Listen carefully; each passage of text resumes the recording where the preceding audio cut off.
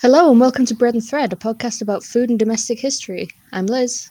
And I'm Hazel. We are two friends who studied archaeology together and love history, as well as making and or baking anything that we can. So what have you been creating recently? Well, at your request, I've been trying to figure out mosaic crochet. Yes, it's amazing. I haven't quite got my head around it yet, because my brain just says, no, you can't keep skipping everything. But I think I'm almost there. I'm going to confess at this point that I have actually never done mosaic crochet. I've done mosaic knitting, but I don't know how you do it in crochet. But for those that haven't come across it, mosaic crochet or knitting is a technique in which you kind of skip some stitches and do others in order to make it look like a mosaic. Like two colours, usually contrasting colours, interacting to make a pattern, and it's really cool. Yeah, so basically Hazel is going to make me a dress, and I asked what I could make her in return because reciprocity and friendship. And Hazel basically went, so I'm really bad at finishing big projects. Will you learn this technique and make me a blanket? So I'm trying. I am very excited and very much appreciate. I have finished a blanket exactly once in my life, so this is good. It's probably going to be black and hot pink. Oh, that's a good combination. It'll look really bold and interesting, and also be really easy for me to keep track of which bit is which. Excellent. So what have you been working on? I'm on a bit of a finishing kick at the moment, which is very odd for me. But I think it's that partly getting to the end of the year and like basically not having finished much. And then like I have quite a lot of unfinished projects, and it's getting to the point that it's starting to make me feel guilty if I do new ones. So it's kind of like watching you. It's kind of like it's time, you know? So I did. I am sure there are a lot of people that can relate to this feeling. So I've been starting kind of small. I finished a beaded Christmas bauble that has a dragon on it.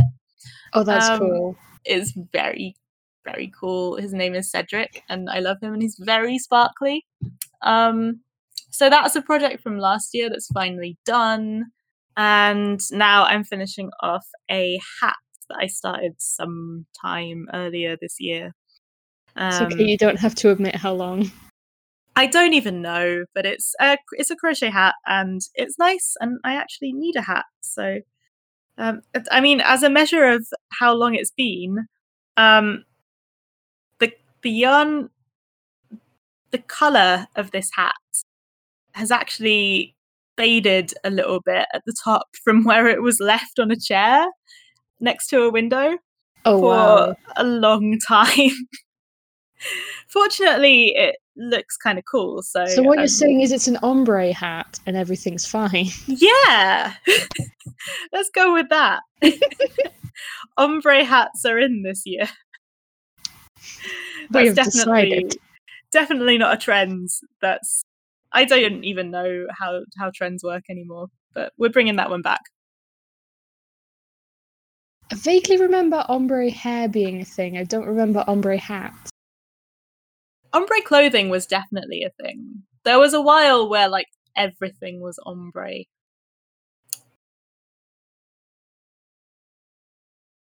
But it is not this day.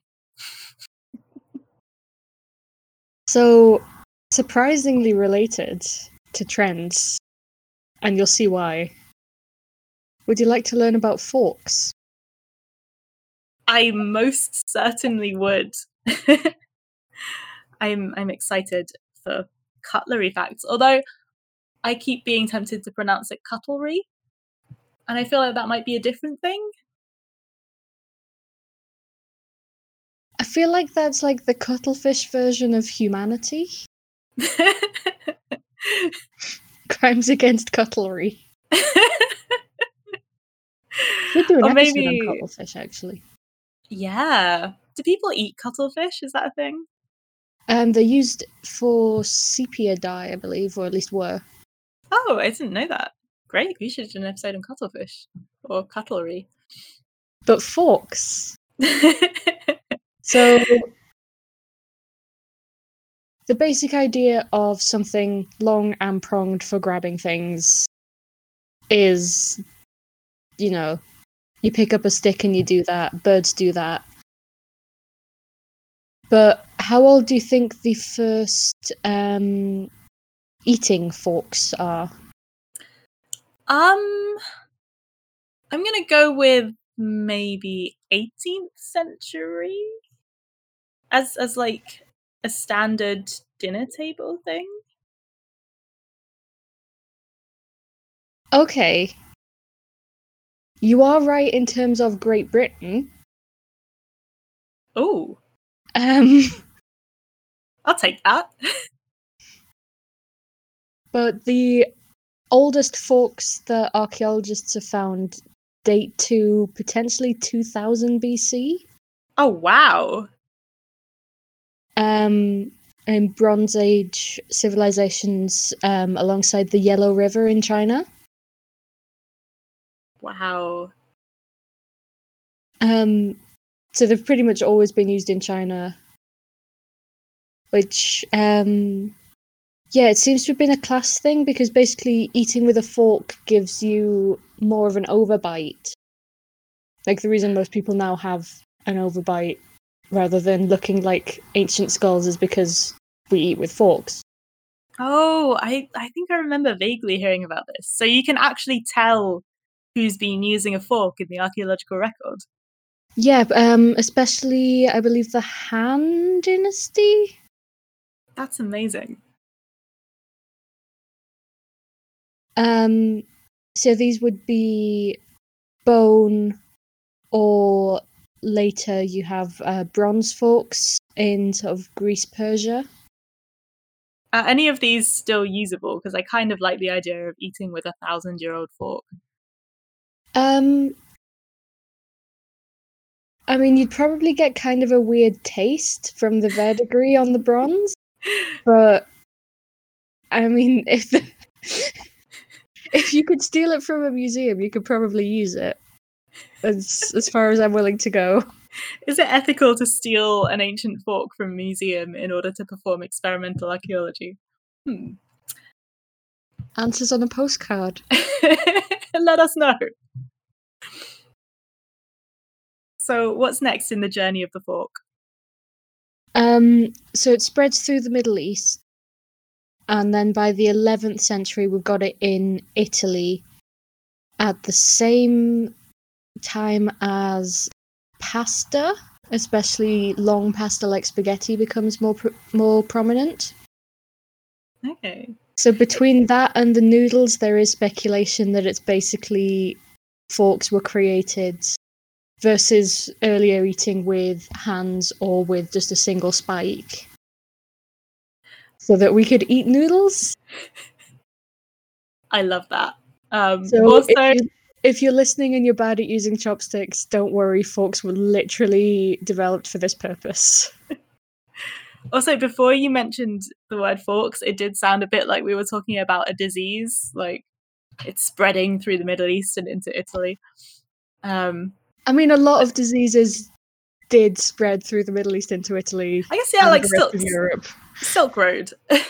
Yeah, but basically we're the Silk Road, but it's forks. But it's forks. It's fine. Yeah. No one's hurt. It's just forks. So yeah, by the 1600s, you've got the middle and upper classes arriving to dinner with their own fork and spoon in a special box called a cadena. Oh, fancy. Which this specific thing, the cadena, was then introduced to the French court by Catherine de Medici, who you may know from the show Reign. Amazing. Does there, because I would admit to enjoying a bit of Reign, but it's been a while, and is the fork mentioned? Like, are there any forks in it? There are forks used in Reign, because I remember watching it and pointing out to Nick, like, those forks are historically accurate, because I'm like that. Of all the things that they could have had historically accurate in the show, they picked the forks. I mean, a lot of shows, even shows set in the medieval era, have people eating with two-pronged forks, regardless of whether they actually would have. I assume because it looks kind of gross to see people picking up food. Like, you only really see that when it's like, oh, I'm Henry VIII and I'm gluttonous and terrible and I'm going to eat the meat with my hands. Yeah, that whole I'm going to throw the bones over my shoulders, even though, like, this is a royal dining room. So yeah, we have writing by Coriat from 1611 mentioning forks, but they were viewed as an Italian affectation.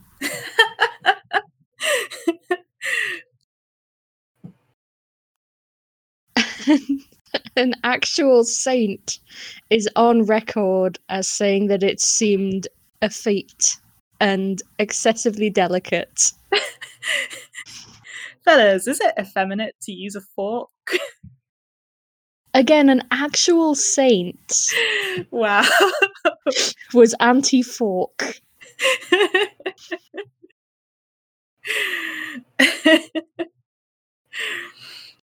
Maybe that's the next thing we can bring back in 2020, anti-forking. I feel like this is not the year to become less hygienic.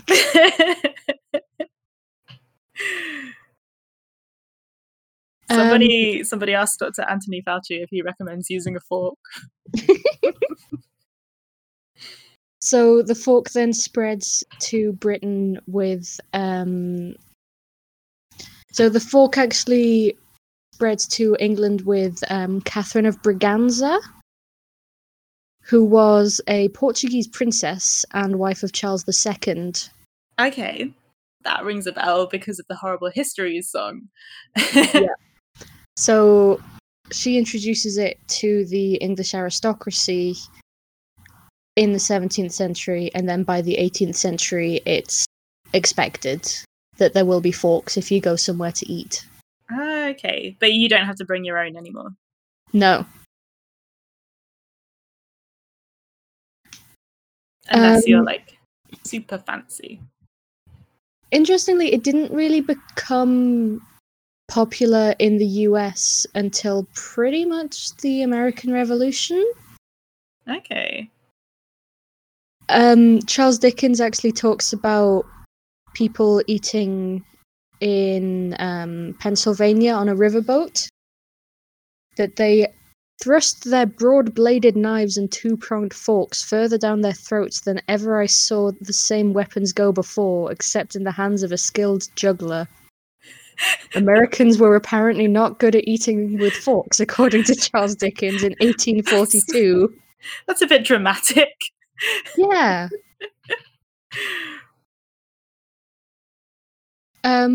There's also a quote from an 1887 book of manners explaining that forks are now fashionable. And explaining to the reader how to use a fork correctly. Including for eating ice cream. An ice cream fork?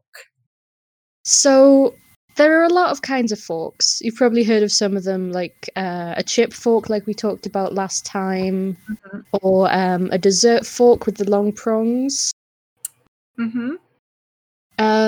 There's also a cake fork or a pastry fork, which I quite like, which basically has one tine flattened. I do like the cake fork, yeah, so that you can, like, scoop up the cake. And then there is also various kinds of fork, like the ice cream fork, the berry fork, and the terrapin fork. The what? Sorry? Terrapin fork. Which was used for eating turtle soup, because these are all sporks. Oh.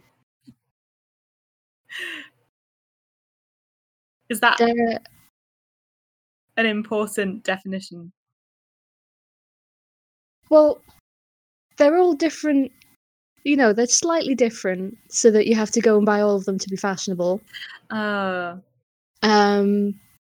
yeah, there is a chance that people like Jane Austen would have eaten with a spork.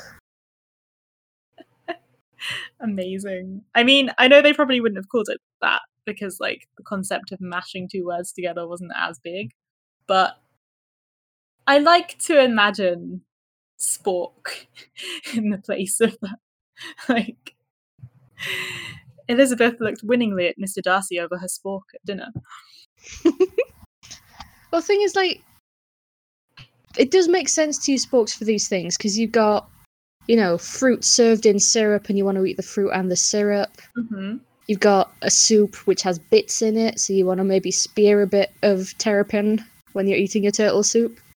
Okay. And the ice cream, interestingly, so during this kind of, I'm just going to say the Jane Austen period, because people know what that is, ice cream was often served moulded, and you'd have a slice of ice cream on a plate, and you can't eat off a plate with a spoon, because that's uncouth. Oh no, that would be terrible.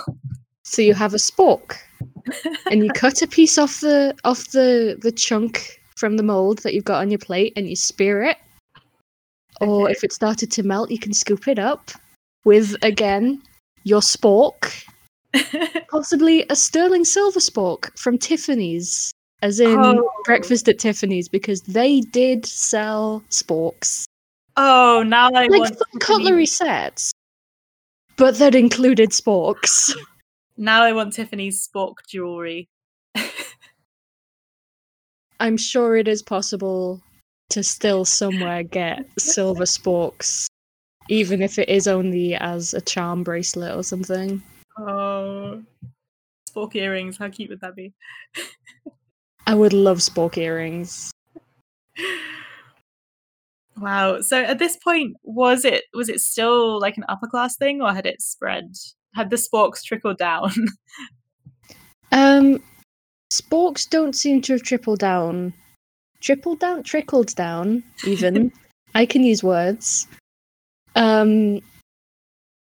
Because these are, you are hosting dinner parties, everything has to be very proper, you get all the correct cutlery. Most people would probably just use a normal fork. I mean, most people would not have had ice cream. I was going to say, I imagine or turtle soup. Yeah, I'm imagining like most lower class people aren't eating ice cream on the regular. Like, you can get it as a street food at this point, right? In the little tiny cups. Ice cream as a street food is... I'm gonna have to double check now. Because I seem to remember, and I can't remember the precise era, but the penny lick being a thing where you could get like a little cheap scoop of ice cream in a cup, and then you finish it and you give the cup back, and they refill the cup for somebody else. Yes, this the penny lick is late 19th century. Oh, okay. And was banned in Britain in 1899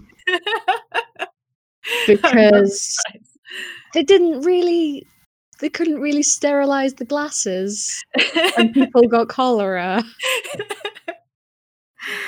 Oh no.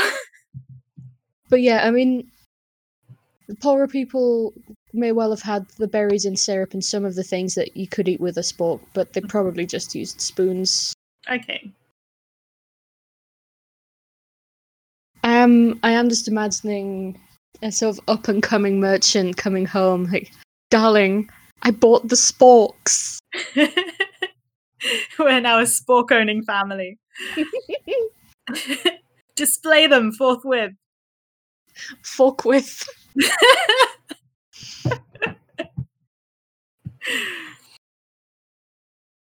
So that is a brief history of forks and sporks.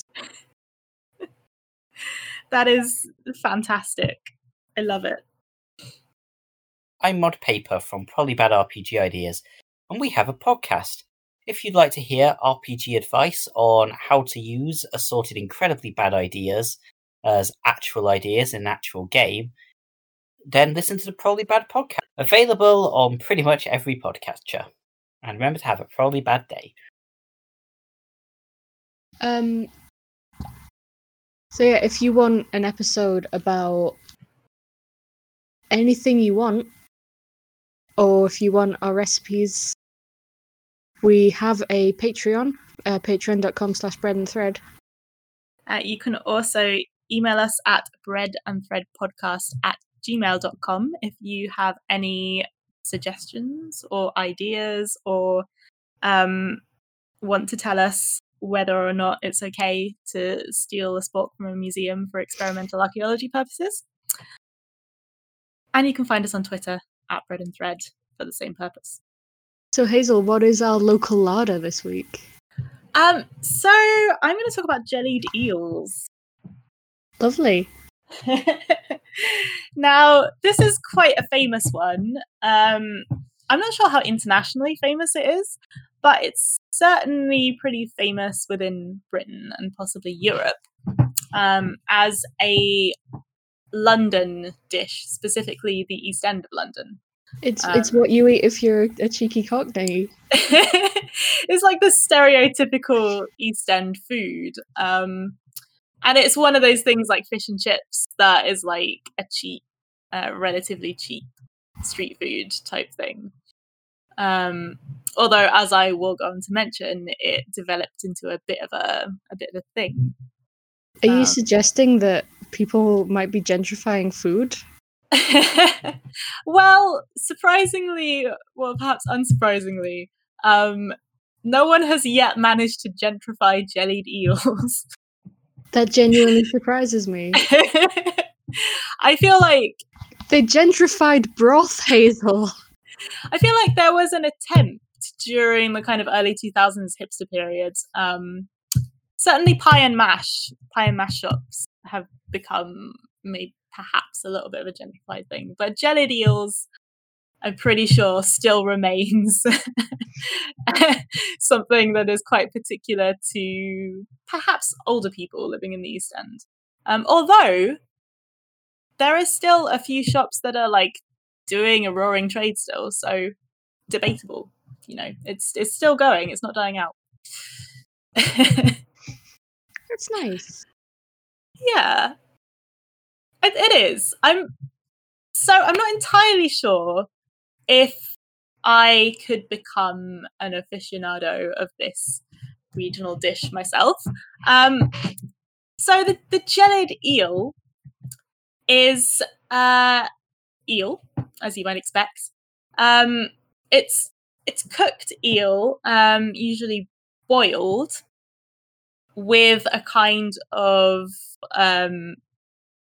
like special sauce. So I think it varies, but you make it sound so delicious. Yeah. Usually it contains things like herbs or spices, vinegar, and because the eels are quite gelatinous, so that kind of goes out into the sauce as you cook it, and then when you put it into pots, that all solidifies around the eel and preserves it. So is it just the collagen from the eel that does that then, rather than adding jelly in?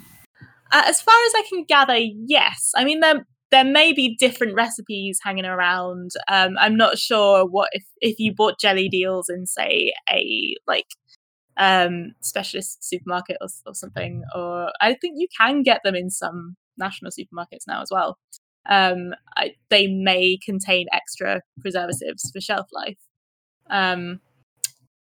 But I believe the traditional way to make them is just to have the eel stuff, like preserving it. Because this is actually quite an old thing, relatively. This apparently, well, eels have been eaten for a long, long time. The rivers of Europe used to be absolutely full of eels. Unfortunately, they are not really today. But back in the day, the River Thames was chock full of eels. They were super cheap, and therefore they made great food for the working classes, or like a great snack. So jellied eels go back at least as far as the 1700s,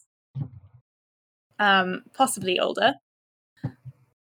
But this is a period where London is expanding quite rapidly in the Industrial Revolution, and so that's kind of when it becomes a thing.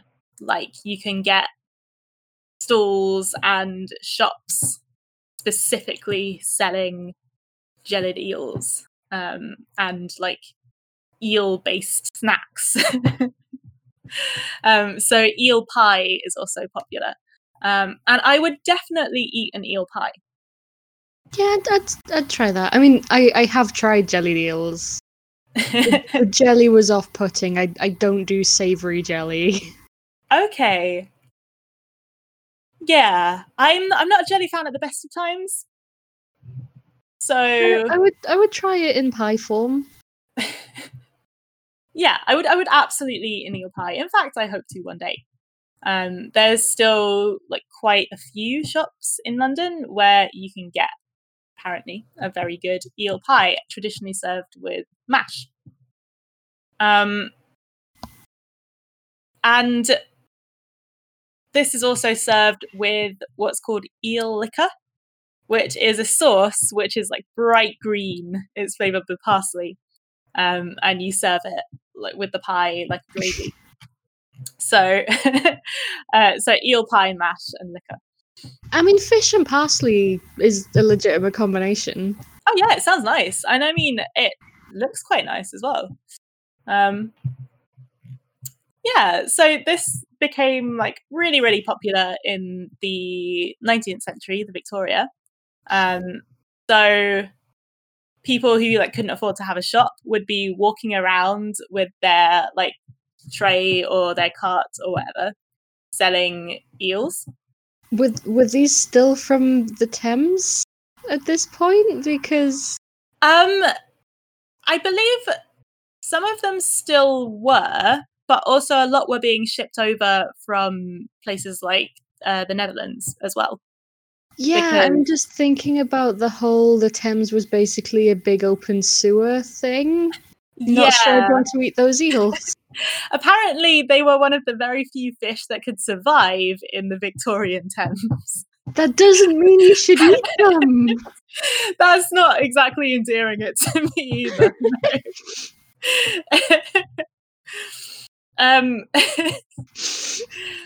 So gradually, as the kind of street foods in the city started to get a bit more formalized, pie and mash shops started to open, and they became like super popular, selling jellied eels as the classic, apparently selling live eels as well in case you wanted to cook them at home. Mm-hmm. And a lot of them, there are pictures of some of the kind of early 20th century ones, and they have that real kind of old shop aesthetic, you know, like the fancy hand painted signs and big counters and stuff. Nice. Yeah, it looks quite cool, and you know that kind of the tiled shop fronts that were popular in like late 19th century, early 20th century. That it's quite cool. So there are several famous families in London that still run these pie and mash eel shops. Eel dynasties. Eel dynasties. Yeah, I think this is ripe for like a Peaky Blinders style drama. Absolutely. Set in the jellied eel business. So the oldest apparently is Manze's. I'm not sure how I'm pronouncing it. It's Manze. Founded by a immigrant from Italy in the 1870s, who apparently began selling pies after failing in the ice cream business. And he ended up with like a little eel empire. Like he had a few pie shops around London. That's beautiful, because ice cream's like the stereotype one, isn't it? Yeah. It's like you're Italian, you move to Britain, you sell ice cream. But not in London, apparently. Not in the East End. You're doing eels. So yeah, one of these shops is still open. Oh no, hold on. There's two open. Sorry. I misread that. There's one open in Peckham and another one on Sutton High Street. So the Peckham one is the original, apparently. So if you want to give it a go, you can go there. In fact, it's still run by the family, I believe. So that's awesome. Yeah. And in 1998, they opened their shop in Sutton, giving the family the chance to say that they ran the oldest and the newest pie and mash shops in London at the same time. That is beautiful, and I'm happy for them. It's great. I guess it must still be true if they have. Oh no, I guess some more have opened since then, but they still have the oldest. There's also the Cook pie shops, which was also a popular chain, and quite a few other families that are still going. So these places really have like a dedicated clientele who will keep coming back, and I think it's starting to become a bit of a thing as well. I won't say it's the most popular thing for tourists in London, but I think it's definitely something people like to try if they hear about it. And apparently they have become quite popular with people on like business lunches as well, because it's like a cheap lunch. Makes sense. So yeah, a short history and modern day update on the jellied eel and eel pie situation. Let us know what you think. Which one would you try? Which one would you go for? The eel situation. Sounds like an indie band. Eel situation, yes. And yeah, they don't come from the Thames anymore at all, really. Unfortunately, the eel situation in terms of their population in the country is still not great, but I believe most of them still come from Europe.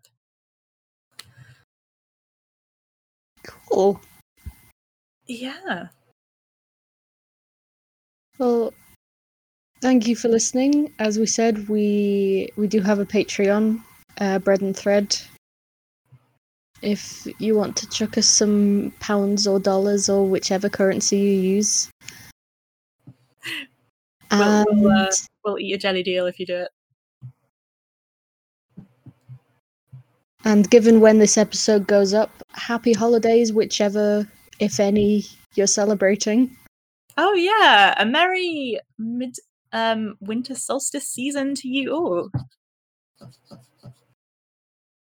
So thank you for listening, and we will speak to you next time.